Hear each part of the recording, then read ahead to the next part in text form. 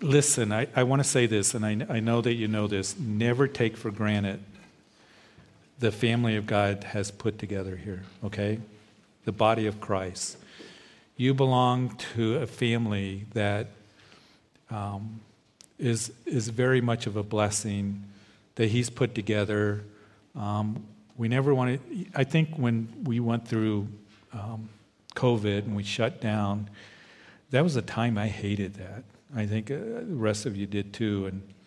And I remember just a few weeks, a short time after we were told to shut down and everything, people were showing up. It's like, what do we do? Just let them in. So, but we really saw how important it was for us to be in fellowship. And I know that some that you're watching online that you're not able to be here physically, and you're a part of our church family, and whatever the reason might be, but especially in the days in which we're in. And that's why the scripture says, don't forsake the assembly of yourselves together, as is the manner of some, especially as you see the day approaching. You know, the thing to remember, this isn't heaven, okay? We're not a perfect church.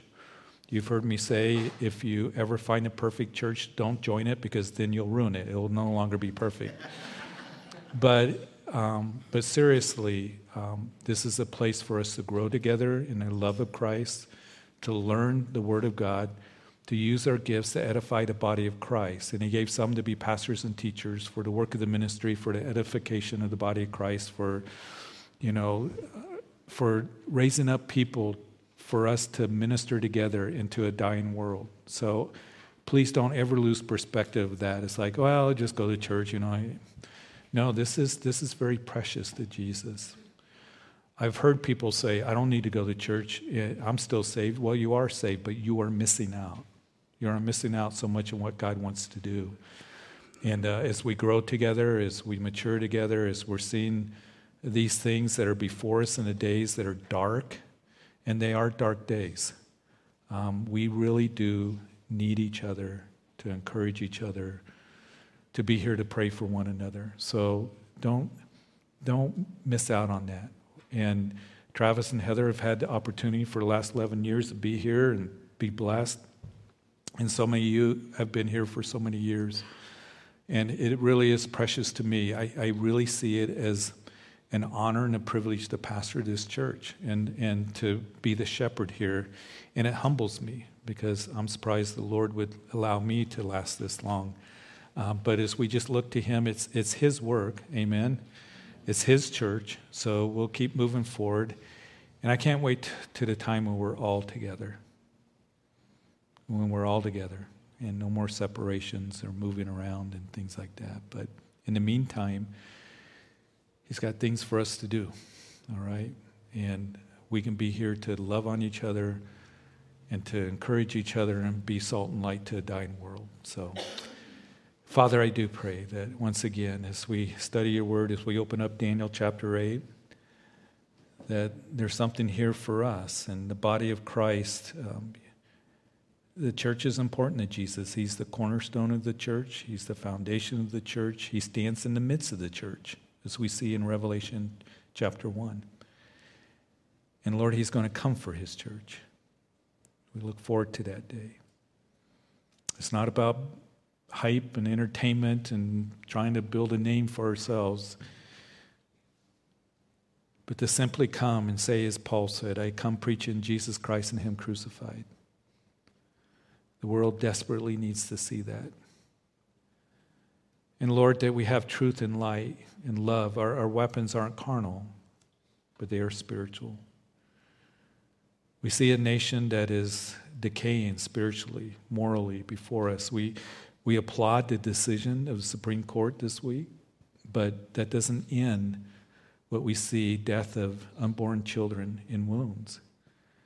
We know that the answer is hearts being changed. So Lord, we do pray. We thank you for this overturning of constitutional right to have abortions, but they're still taking place, and in our state, probably even more. Lord, you said in Jeremiah 21, you set before us the way of life and the way of death. And Lord, we want to stand for life, for the sanctity of life. So we just commit that all to you and to our community and our nation, that there would be revival. We know that before revival, there needs to be repentance. So I pray that you would just do that work, even as Daniel prayed for his nation, as we're going to see in the next chapter. And Lord, I just pray for our own lives, that revival would come into our families, to this church. We are closer to the return of the Lord than any other generation of Christians. So that means something to us. Lord, touch our hearts right now with your word. And we just give it to you, for you to just speak to us. And so we not only look at the implication here, but the application for us. And it's in Jesus' name that we pray. Amen. I believe I said Daniel chapter 8, if you'll turn there, and we're going to start at the top of the chapter. But Daniel, as you know, is very straightforward in how you divide up the book of Daniel. The first 6 chapters are a narrative that speak of the person of Daniel, the captive of Judah at a young age, only probably 13, 14 years of age, taken away to Babylon to serve in the affairs of the Babylonian government. And it was Daniel that stood fast and firm for the Lord, and because of that, he found favor with the Lord. We know that Daniel would continue to serve there through the whole 70 years of captivity into the reign of Darius of the Medes and the Persians. So we see the integrity of Daniel, the godliness of Daniel, the uprightness of Daniel in the pages of the first 6 chapters that we learn so much about. The next 6 chapters, or chapter 7 through 12, we look at the prophecies of Daniel. And that's what we began to look at in chapter 7. We took our time going through the chapter, and Daniel having that vision concerning 4 great beasts that arise out of the sea. And the 4th beast that was dreadful and terrible that he tells us about had those 10 horns. And in the midst of the 10 horns was this little horn. And this little horn is, we identified the little horn as being a future leader that's going to come on the scene called the Antichrist. He's going to be a world leader, and he is going to be the leader of this new Roman Empire, this revived Roman Empire. It correlates with the interpretation that Daniel gave to Nebuchadnezzar of his dream in chapter 2. The feet of clay mingled with iron and the 10 toes. And we were told in this chapter that those 10 horns are 10 kings. And we know from chapter 2 the 10 toes are kings that are going to exist at the time that the Lord comes back and establishes his kingdom. So there's a future empire that's going to be led by this Antichrist, this little horn, that's going to be a world leader. He's going to be a political leader. He's going to be an economic leader. He's going to be a religious leader, because he's going to command the world to worship him. And we will be looking at that even in more detail as we continue through the book of Daniel. So here is this vision. And also the focus of chapter 7 was the Ancient of Days on his throne, and the Son of Man coming with clouds and to establish his kingdom, which is an everlasting kingdom. And we need to keep that in mind as we travel through the book of Daniel, as we talk about this period of time that is before us, and this period of time is called the Day of the Lord. We know that as we continue to move through Daniel, chapter 2, verse 4 through chapter 7 was written in Aramaic. Now switches back to Hebrew. And the reason that it switches back to Hebrew is because in chapter 8, Daniel's second vision concerns the empires of Persia and Greece. Matter of fact, amazing prophecy that is given to us that is near fulfillment, that was fulfilled, but it was given a couple hundred years before these prophecies were fulfilled. And it concerns Israel. And Israel, how they directly are impacted by Persia, by the Medo-Persian Empire, and by the Grecian Empire. Now, I want you to keep this in mind, that Daniel's going to show us that Israel is the epicenter of end-time prophecy. We see that not only in the book of Daniel, but in the Old Testament particularly. There's many, many verses, there's whole chapters that speak of and center on Israel in the tribulation period, in the millennium reign of Christ. It's the most documented period of time in the Bible, referred to as I've already mentioned, the day of the Lord. And there are many of the prophecies that are given to us that are yet to be fulfilled, that center around the return of the Lord, the reign of the Lord. They could not come to pass unless Israel is back in their original homeland. And this is what's so amazing about this book. It speaks of not only them coming back from the first captivity, that is the 70 years of captivity of Babylon, but it speaks of them coming back into the land after the second captivity that lasted for 2,000 years. In the Olivet Discourse, Jesus speaks about how they're going to build an embankment around you. They're going to dash your children. There's going to be death and devastation. And you're going to go into captivity to all the nations. But you're going to return, is what Jesus would say. That happened in 1948. In 1948, an absolute miracle happened as they were established as a nation once again in their original homeland. Unheard of in human history. That a group of people that have left their homeland for 2,000 years to come back into the original homeland. It's a fulfillment of what we see in Ezekiel 36 and 37. The dry bones there in the valley that come together, and Ezekiel was asked, can these bones be made to live? And they come together to a skeleton, and Ezekiel says, you know, Lord, and then the skin and the muscles and the tissues, and then their corpse, and the Lord breathed life into those corpse, and it is a prophecy of a nation that was dead that has come alive. And now they're in the ancient cities and rebuilding those cities in the hills of Israel. And the reason I'm mentioning these things, because as we look at these near prophecies that are fulfilled of them coming back from the first captivity, what happens here to the Medo-Persian Empire, and that's what this chapter is going to begin to talk about. The empires of Persia and Greece as they relate, as I said, to Israel. And we know that as they have been fulfilled, that the future prophecies that concern the coming of the Lord, we know that they will be fulfilled as well. So here is Israel. They become a nation once again that was called in 1948 the super sign of end-time prophecy. That is, the end-time clock began to tick. And as we see them back into the land, here's the thing to keep in mind, that the prophecies concerning the return of the Lord, many of them cannot be fulfilled unless Israel is a nation once again back in the land. That is the covenant that we will discuss that the Antichrist makes with Israel for a week, the final 7-year period called the tribulation period. The building of the temple, the abomination of desolation that Jesus would speak of, and other things. And I want to just say this, and then we're going to go into chapter 8. But there is what is called replacement theology. Unfortunately, it has been a doctrine that has grown even among evangelical churches. And what that doctrine says is that God is through with Israel, and that God does not have a future plan for them, and the promises that God gave to them is not going to be fulfilled. And the church not only replaces Israel, but the church is Israel. Well, there's some real major problems with that view. One of them is you read over and over again in the Old Testament, and there's many verses concerning Israel, the promise that God made to her, whole chapters on it, that God said, I will fulfill it. I will bring it to pass.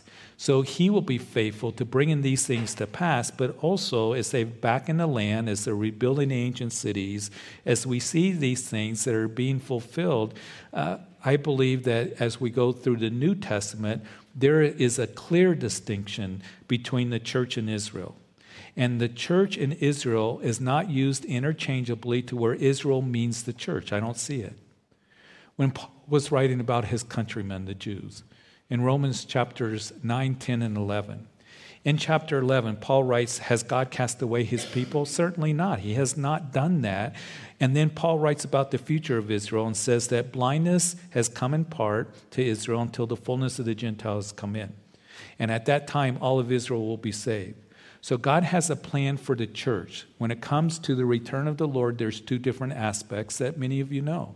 There's the rapture of the church, where he's going to come for the church. And there are those also that are saying, I talk to them just about every week, well, I'm told that there is no rapture of the church, that the word rapture is not even in the Bible. Well, the word Bible is not in the Bible. Do you know that? And we believe the Word of God.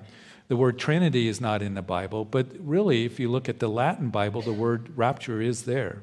That those of us who are alive and remain will be caught up. 1 Thessalonians chapter 4, harpazo in the Greek is the Latin word rapturus, where we get our English word rapture. It means a sudden taken. We're going to meet the Lord in the air. Paul, when he was writing to the Corinthian church about the resurrection, he said that we shall not all sleep. In other words, not all of us are going to die, but we shall be changed in a moment, in a twinkling of an eye. We're going to be resurrected. And so we know the Bible clearly talks about a generation of Christians that are going to be taken to meet the Lord in the air. And as we meet the Lord in the air, as he comes for his church, then we're going to be tucked away for 7 years while the tribulation period is taking place. And then we know that the emphasis is going to be back on Israel in what is called Daniel's 70th week. And we'll talk more about that specifically when we get to chapter 9. But to say that the prerequisite of Jesus coming back and the second coming of Jesus Christ, we know when that's going to take place. We know that that will take place at the end of the tribulation period. Chapter 6 through 19 of the book of Revelation is speaking of the 7-year tribulation period. At the end, Jesus Christ comes back and restores the nation of Israel. He judges the nations, and we know that he establishes his kingdom.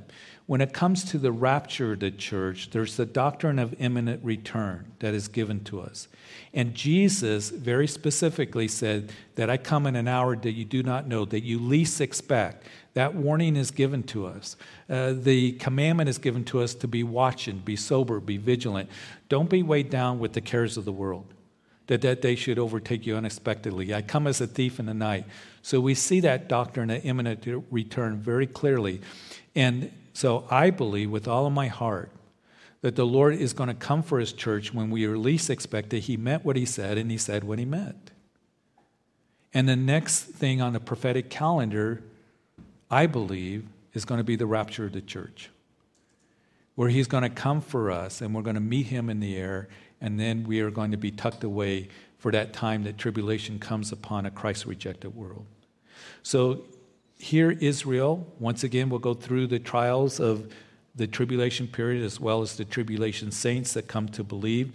I want to read to you from Zechariah chapter 12 concerning the God delivering his people, the restoration of Israel. In Zechariah chapter 12, Zechariah is an amazing book. And it shall be in that day in chapter 12 that I will seek to destroy all the nations that come against Jerusalem.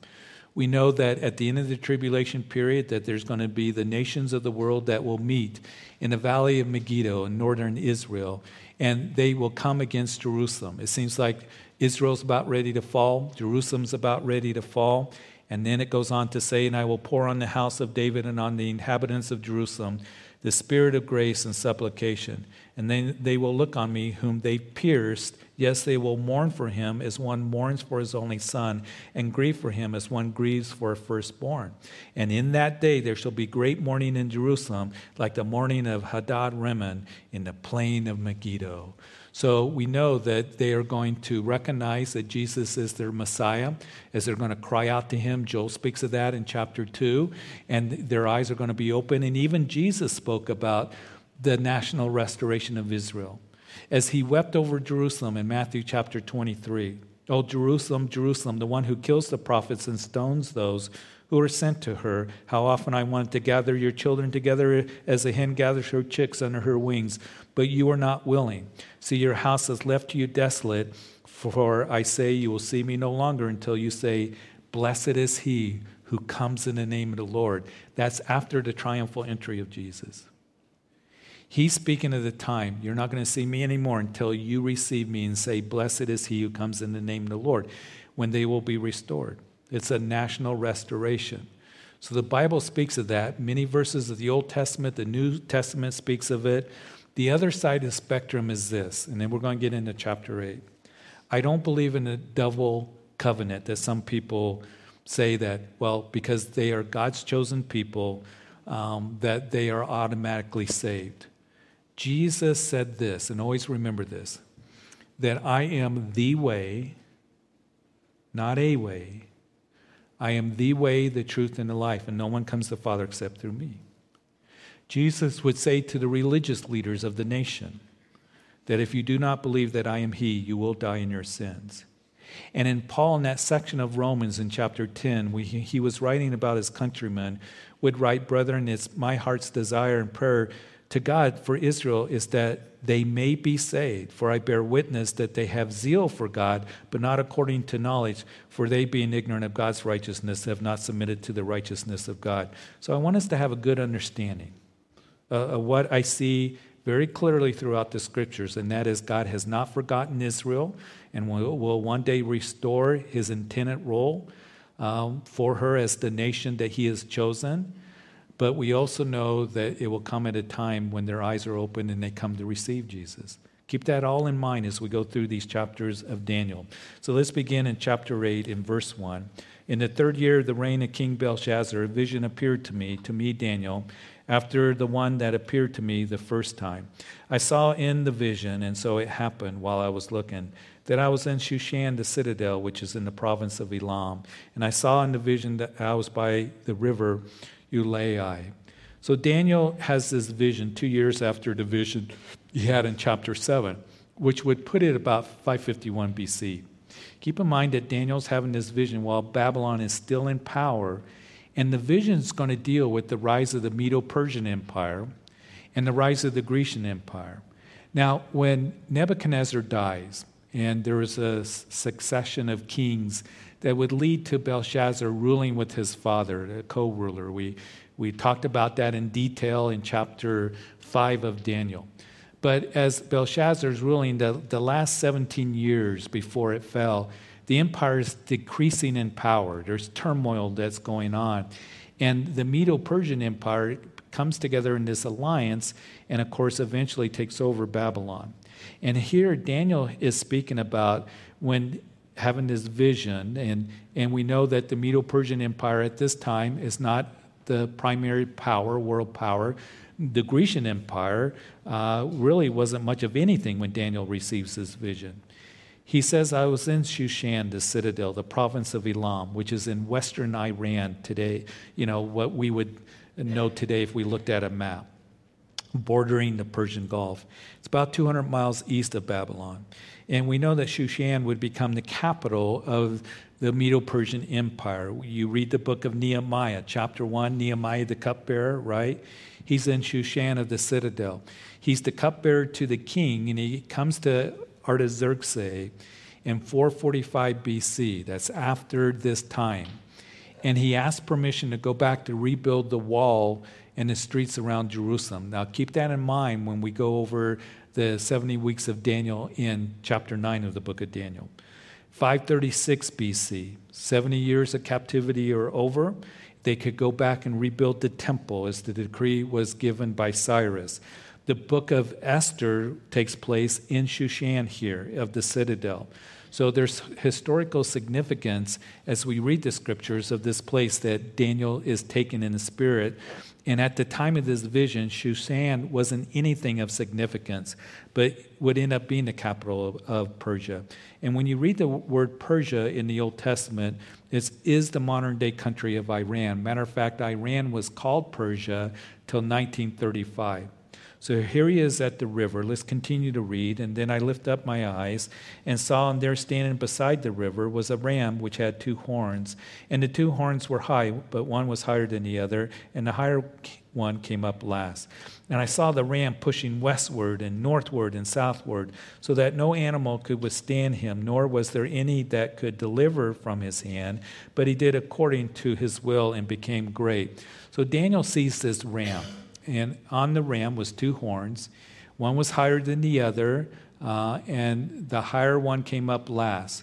So the question becomes, who is this ram, and what are the 2 horns all about? Well, we can be certain that the ram is speaking of the Medo-Persian Empire. They're the chest and arms of the vision of Nebuchadnezzar in chapter 2.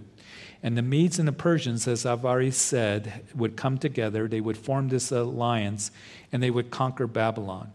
The Medes would come to power first, and then the Persians would rise to power and become stronger and overshadow the Medes. And here's this ram that represents that empire. They would come to power just about 13, 14 years after Daniel has this vision, when in chapter 5 again, Cyrus comes into the city of Babylon, and he takes it. And of course, Daniel chapter 5 speaks of that, as well as Isaiah 200 years before that event happened.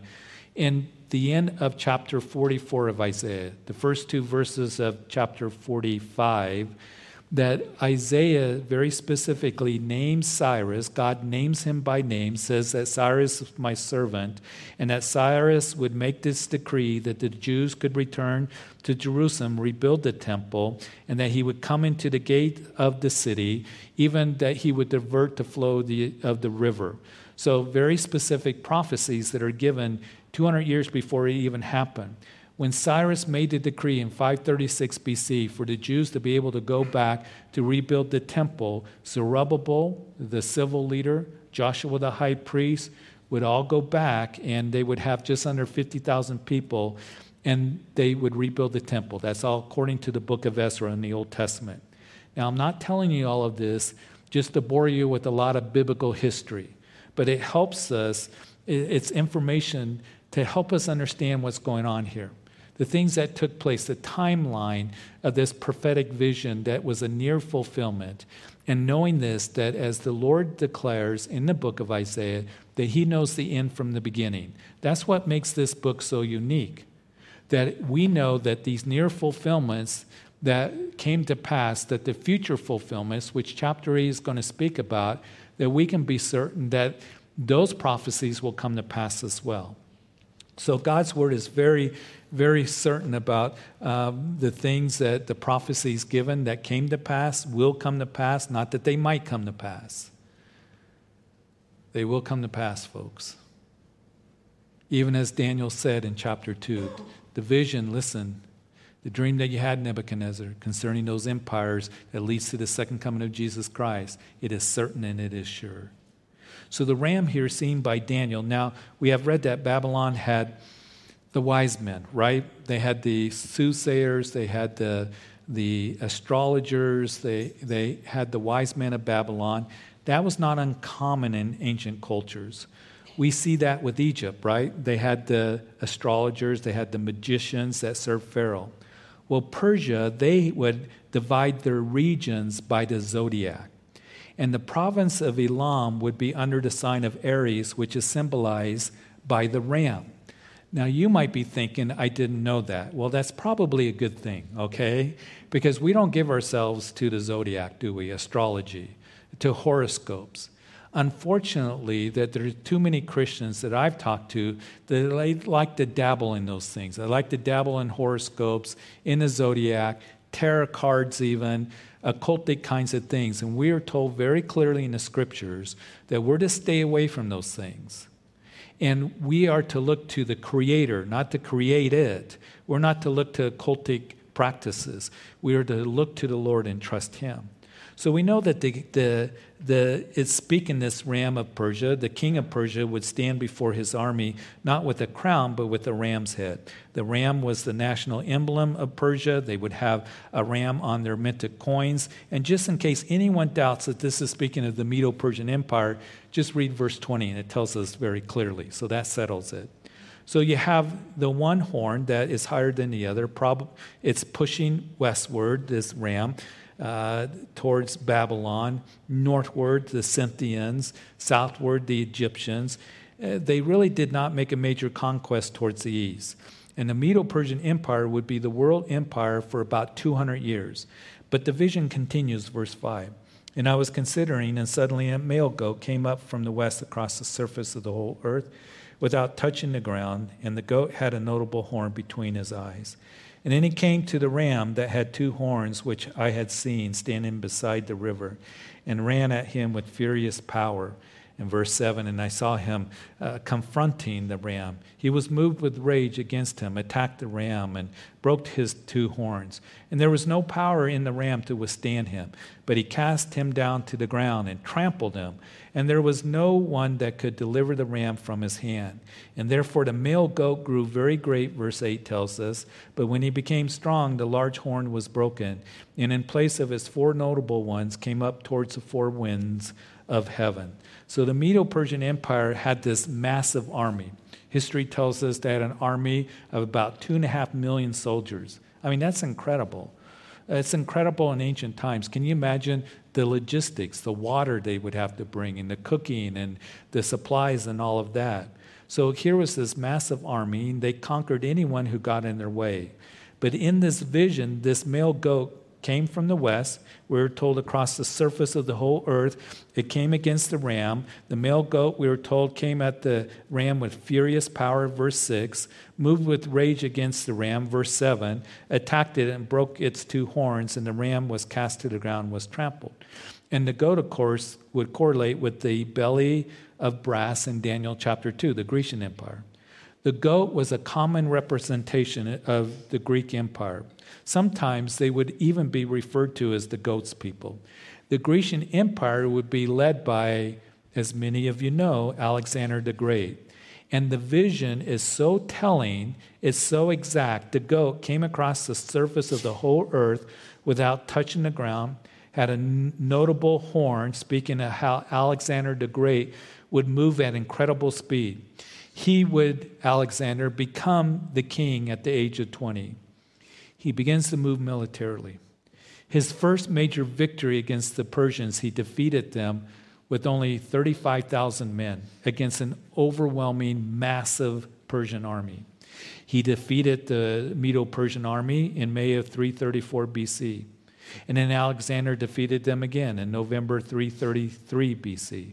And then in October 331 BC. And then Alexander would defeat Darius III. And at that time, that would be the end of the Persian Empire. Alexander the Great, in his 15 years of military conquest, which began when he was only 18 years of age, he never lost a battle. He also would not only be a great military leader, but he was tutored by Aristotle, who was able to conquer not only by brute strength and military conquest, but through political strategy, the philosophy that he learned, be able to persuade people and leaders. We know historically Alexander had red hair. I just thought you'd be interested in that. And he would suffer from ailurophobia. You might be thinking, what's ailurophobia? That's a fear of cats. So he was afraid of cats. Kind of, when you think about it, you can put, horses and chariots and fighting men in front of him. He will give you a whipping. He wasn't afraid of you. They should have just put a whole bunch of cats in front of him, and he probably would have ran off. Verse 8 tells us that he became very great. And he became strong. The large horn was broken, and in its place 4 notable ones came up towards the 4 winds of heaven. He conquered the known world by the time he was 33 years of age. He dies, interesting enough, in the southern palace of Babylon. He became an alcoholic, history tells us, and there's different accounts concerning his death. Some say that he died after he drank a large amount of wine in honor of Hercules, and as he was drunk, he would walk back to his tent in the soaking rain. As it rained on him, he fell asleep in his clothes. He got pneumonia and died. There's other accounts that suggest that he was poisoned. The wine was poisoned as he drank it, and it was poisoned by his son. And there's even a suggestion that Aristotle may have been involved in that conspiracy. After Alexander conquered the world, he had no one else to fight. And so he began to weep. The great cry of Alexander the Great was, "Are there no more worlds for me to conquer?" He conquered the known world at the age of 33, and he cried like a baby. Became an alcoholic. He had no nations to fight, so he began fighting with his generals. He gets drunk, he dies, and that's the end of Alexander the Great. Jesus said, "What good is it if you gain the whole world, but you lose your own soul?" Dying at a young age, at the age of 33. Jesus dying on the cross when he was 33 years of age. Alexander, who conquered the known world through bloodshed. And Jesus dies for the sins of the world, shedding his own blood on a cross. Alexander, who rode on a magnificent black stallion, Jesus rode on a lowly donkey. Alexander buried in a golden casket and buried in Egypt, Alexandria, and a great monument was built to his memory. Jesus was put into a tomb that was borrowed, and he rose again after 3 days. And it will be Jesus that will come again in great power and glory. He will rule and reign over all of the world. Another interesting note about Alexander, Josephus, the Jewish historian, writes that Alexander the Great had a dream concerning the high priest in Jerusalem.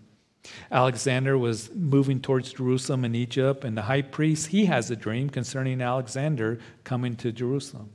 When Alexander gets to Jerusalem, he is met by the high priest. The high priest shows him Daniel chapter 2 and Daniel chapter 8 and showed him that God said 200 years previous to that time that you would defeat Persia, Alexander, and these victories would come, and how, and you're going to do it with great speed and power. And Alexander was so amazed by that, he spared Jerusalem. Now, after the death of Alexander, his empire is divided up among his 4 generals. It took longer to do that than him conquering the known world militarily. So it took many years for it to finally be divided up, but it would be divided up by his 4 generals, those families. Ptolemy would rule over Egypt and Asia Minor. Seleucus would rule over North Syria and Mesopotamia. Cassander would rule over Greece, and Lysimachus would rule in the east.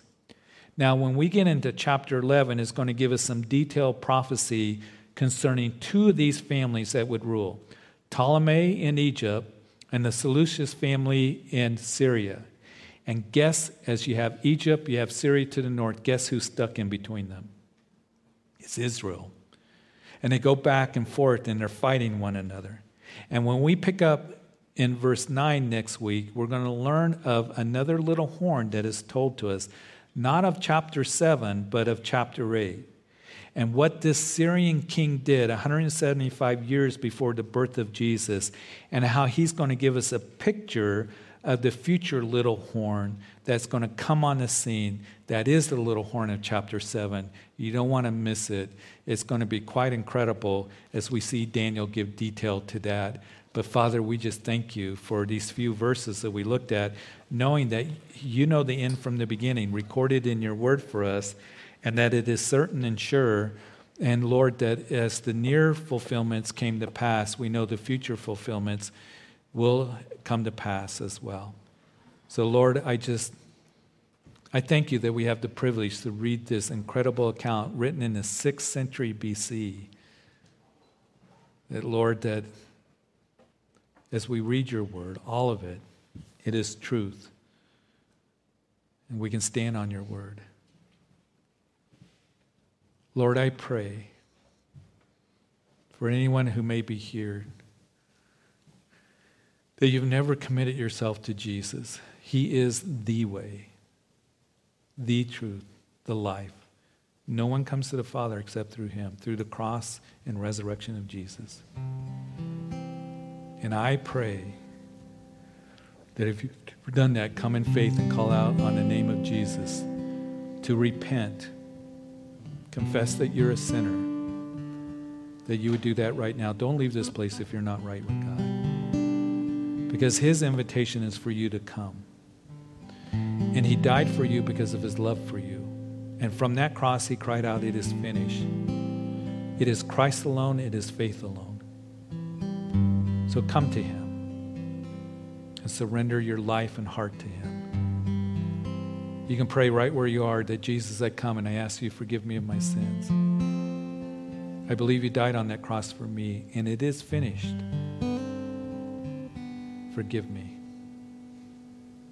And I thank you for hearing my prayer. Sit upon the throne of my life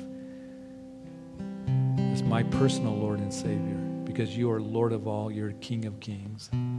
Going to come back, I believe, to rule and reign. And I thank you that I belong to this kingdom now that lasts forever. And I want to walk with you and know you all the days of my life. In Jesus' name.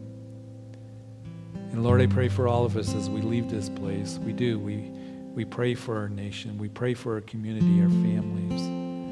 We don't want to give up because it's a battle out there that's heating up. We thank you for your forgiveness and love. And Lord, we just pray that in our own lives that there needs to be repentance, that will take place before there is true revival. With us, our families, our community, this nation. So, Lord, we pray for your Spirit to be poured out on us. There be a humbling and looking to you. So, Lord, we thank you for today. We commit everything to you, every day, every hour. We need thee. And so, Lord, just bless everyone here as we head into a holiday weekend next weekend.